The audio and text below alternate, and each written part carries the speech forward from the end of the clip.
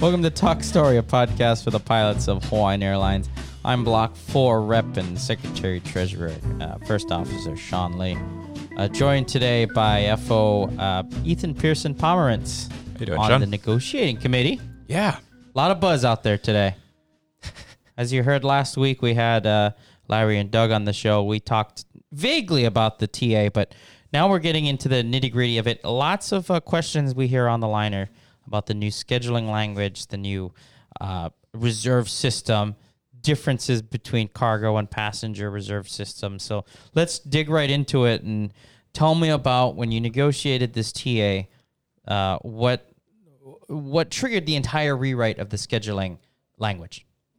So the goal last contract in 2017 was to redo the entire scheduling section. It was parts of it were very inefficient, didn't really work well with how the operation ran now.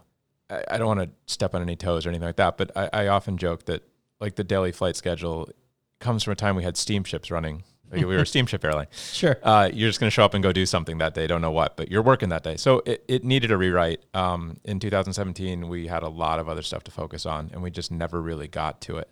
So my personal goal coming in this time around was to get the scheduling at least modernized, if not redone, to better fit the world we're in today. And I think we were very successful in actually doing that. At its core, the system that we had and we operate under until the new contract comes into place is a once-a-day process. So everything hinges around the daily flight schedule, the big document that basically decrees what every single pilot's going to do the next day. It works, but it isn't very flexible. There's a lot of things that could be done technology, automation-wise by the company, and they just can't do it because of how the language is. So the attempt here, and I think we've done it, is to move to a rolling 24-hour scheduling system where instead of everything gets processed somewhere between 11 a.m. and 2 p.m. by a scheduler, and that is what's happening the next day, and all the interactions have to do with that. You can't pick up open time after 9 a.m. You have to call in well before 9 a.m. When basically the system freezes and nothing can happen until they get the DFS out. With this new world, everything is based on the report time minus some number of hours, depending on what the thing is. And different things have different values, but it allows a constantly rolling schedule that is based on each individual departure's report. We go from, 1980s, 1970s paper scheduling to kicking and screaming into the 21st century. It's kind of a model of a more modern airline. It may be generous to say 21st century. Let's at least say 20th century. The 1990s. Yeah. I think we'll get there. I think this language that we have and the processes that we have certainly lay the groundwork to move forward to get where we want to get. And so for the people who haven't read the summary, and that's available on the HAL MAC website and in your email, if you haven't read the summary, take a look at it because it dives fairly deep into scheduling changes. Just give us the big major changes up at the top. I think for the large percentage of our pilot group that's moving up into new categories and maybe junior, reserve is a big deal now. Reserve changes pulled very highly in the data, and I'm sure as an MEC member you heard from a lot of pilots about improvements to reserve. I think there the big idea is that we have short call and long call now instead of just everybody being on a short call rep. At least 30% of every category will be on long call reserve, and our long call is 14 hours. They can notify you all the way out to 24 hours. So hopefully you get more notice than 14. Our long call reserve, just because of the nature of our operation, on the passenger side, the freight long call is its own thing. That's the 20 hours. And there's no changes from the original freight language as far as long call goes. But for passenger side, 14 hours, candidly, is not enough to have somebody live on the mainland and commute in. I mean, you may get lucky every once in a while and be able to make an assignment within 14 hours from a West Coast place, but it's really designed for outer island and just improved quality of life living on Oahu even.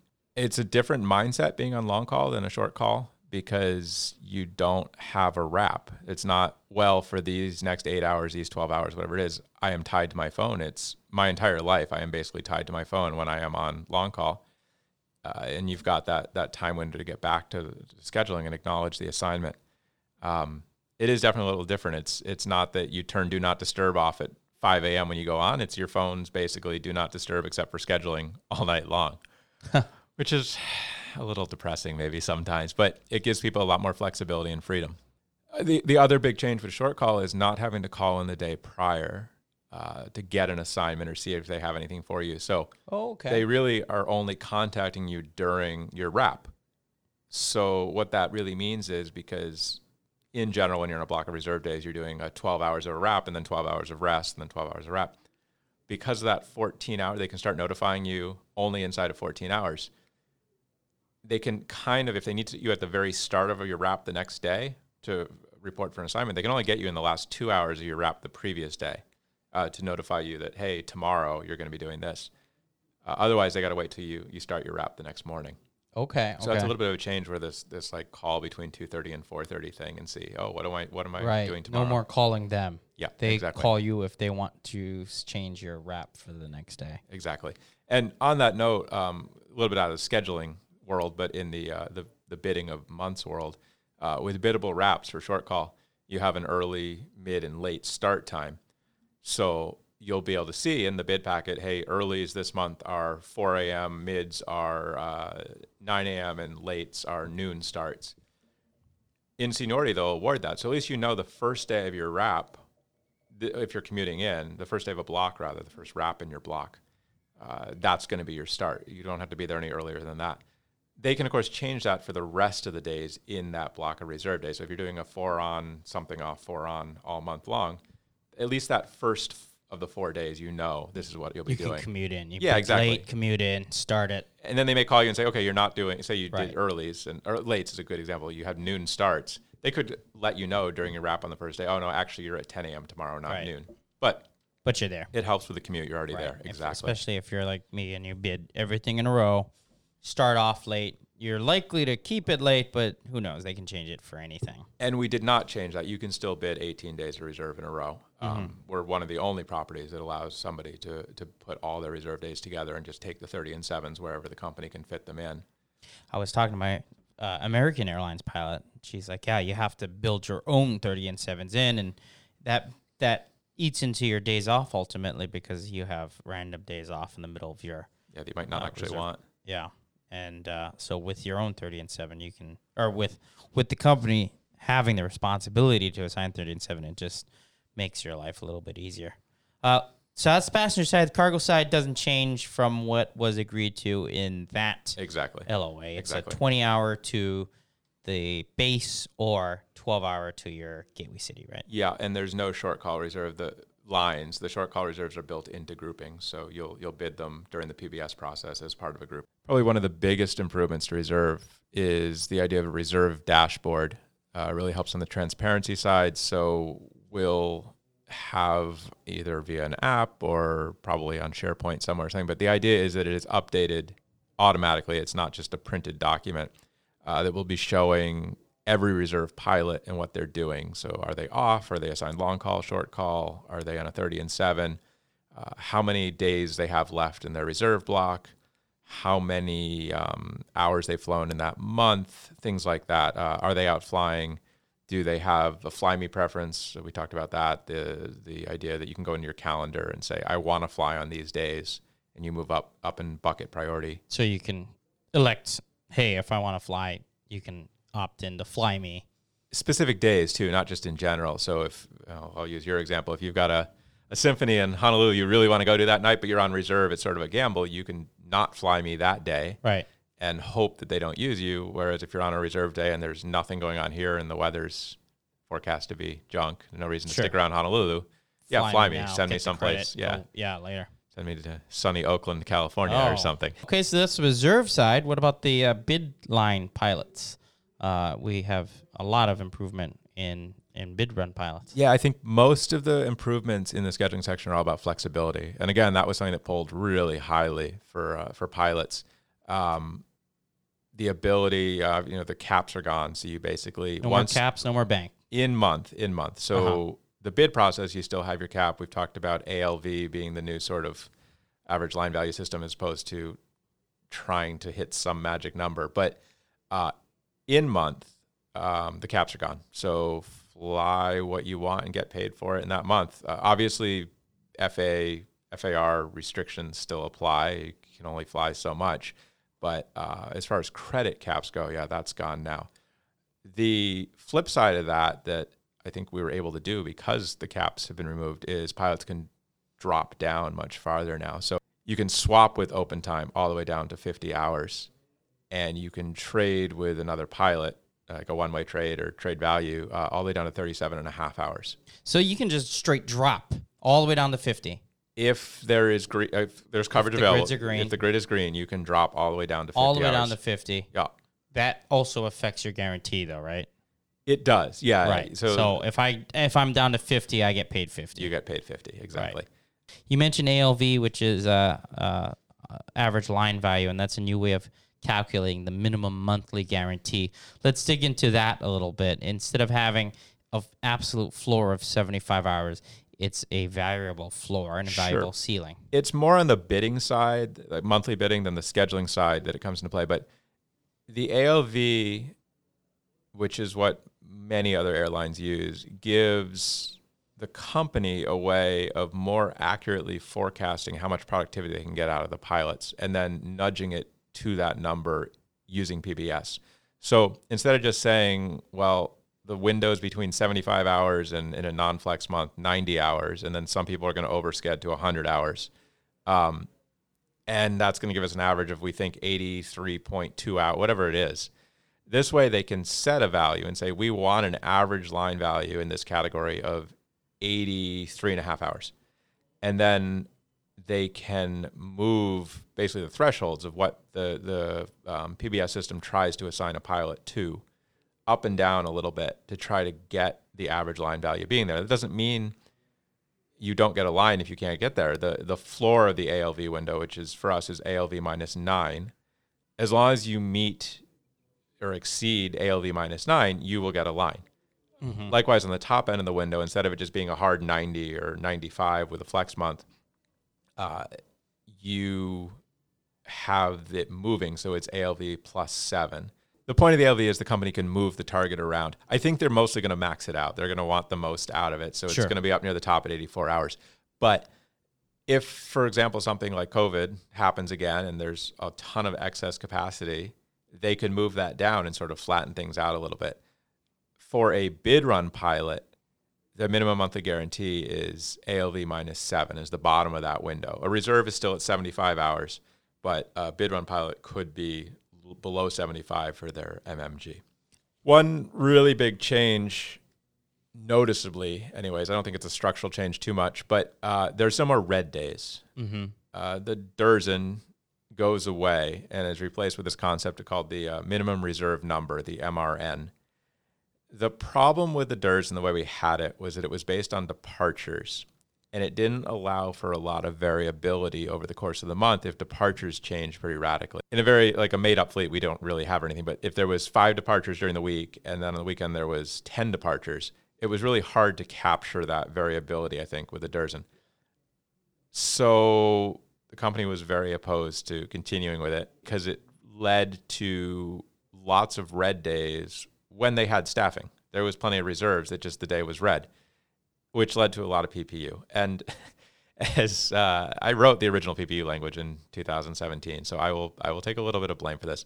It was not envisioned the way it turned out. It was really supposed to be for, we're short. We really need people to help out on this day. Let's incentivize people to come pick up.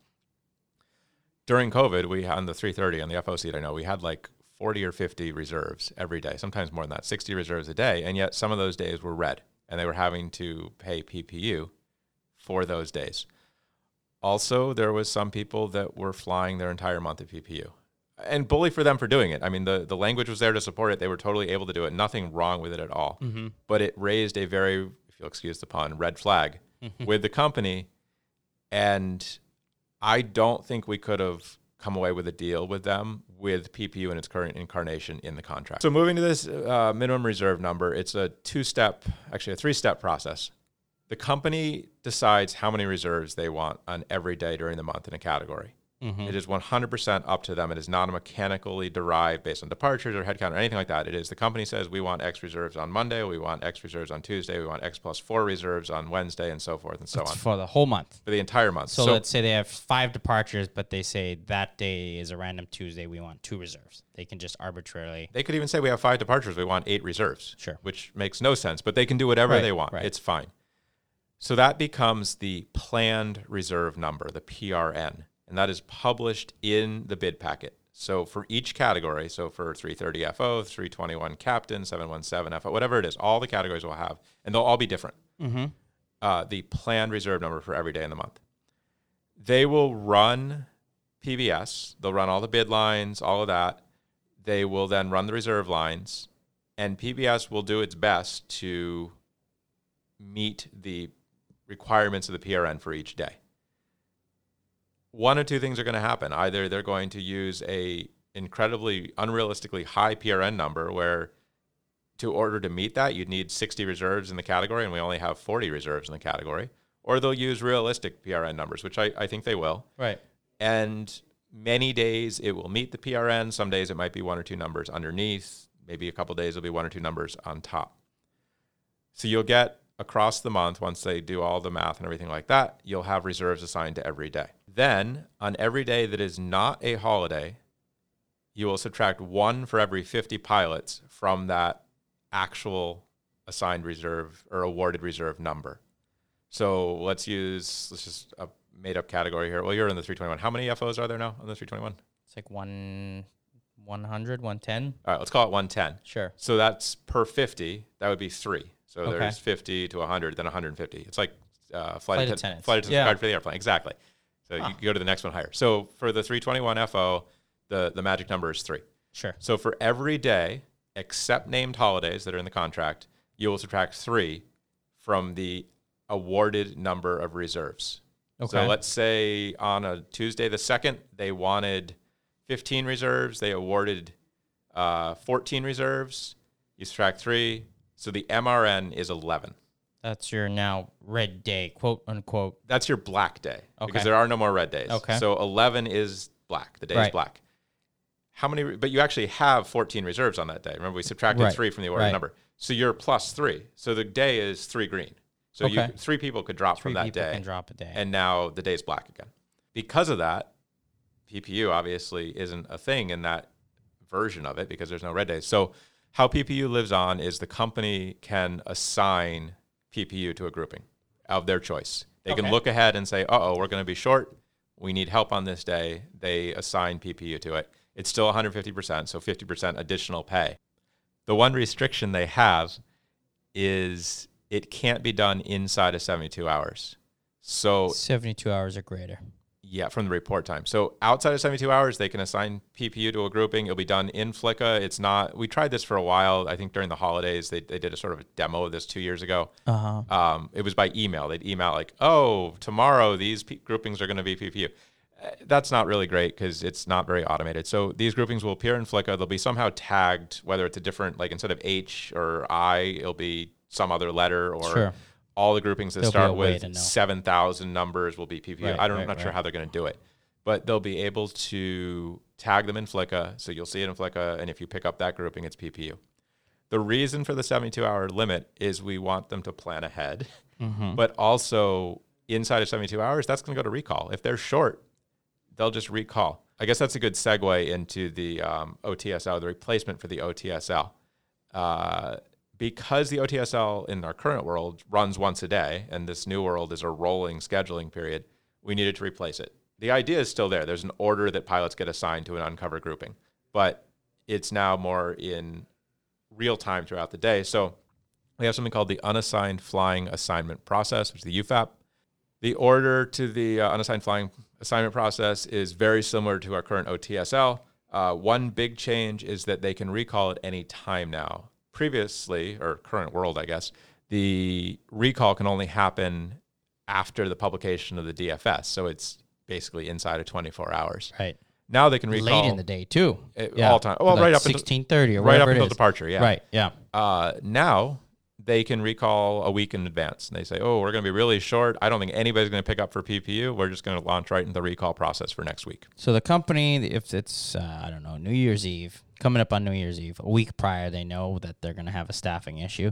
They'll start calling when they identify it. Yep. And somebody will maybe take recall for it. And then it's covered and it's off the books. Or because in that example, it's greater than 72 hours, they can put it up for PPU. Sure. They And can then do that if first. no one bites, go to recall right away. They're not tied to publishing at a certain time. The only thing about the recall is once they start recalling it, they got to pull it from open time. They can't double dip it, try and get somebody to pick it up for PPU while they're recalling. Once it's declared recall, it's a recall. It's trip, recall. 200%. That's the only way to do it. Yep. So what about the PPU? Can they recall? No. If they put it on PPU? Nope. Once something is tagged on as PPU, it stays done. PPU. And it just stays there all the way until they assign it to a reserve. Reserves do not get the PPU, but it will maintain the tag until they pull it out to assign to a reserve.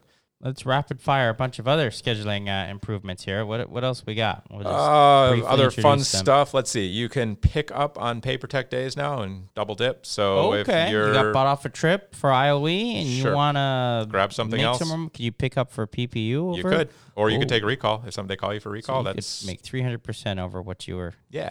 Ooh, yeah. Not over vacation days. Vacation days are vacation days. Can't pick up with those. Although but they could, in the recall process, cancel your vacation. Yes, that comes that after. Comes way down. It's way down the list. But they could if they can't get any recall with trip removal, then they could go to vacation. They offer you, hey Ethan, we want this Oakland flight covered.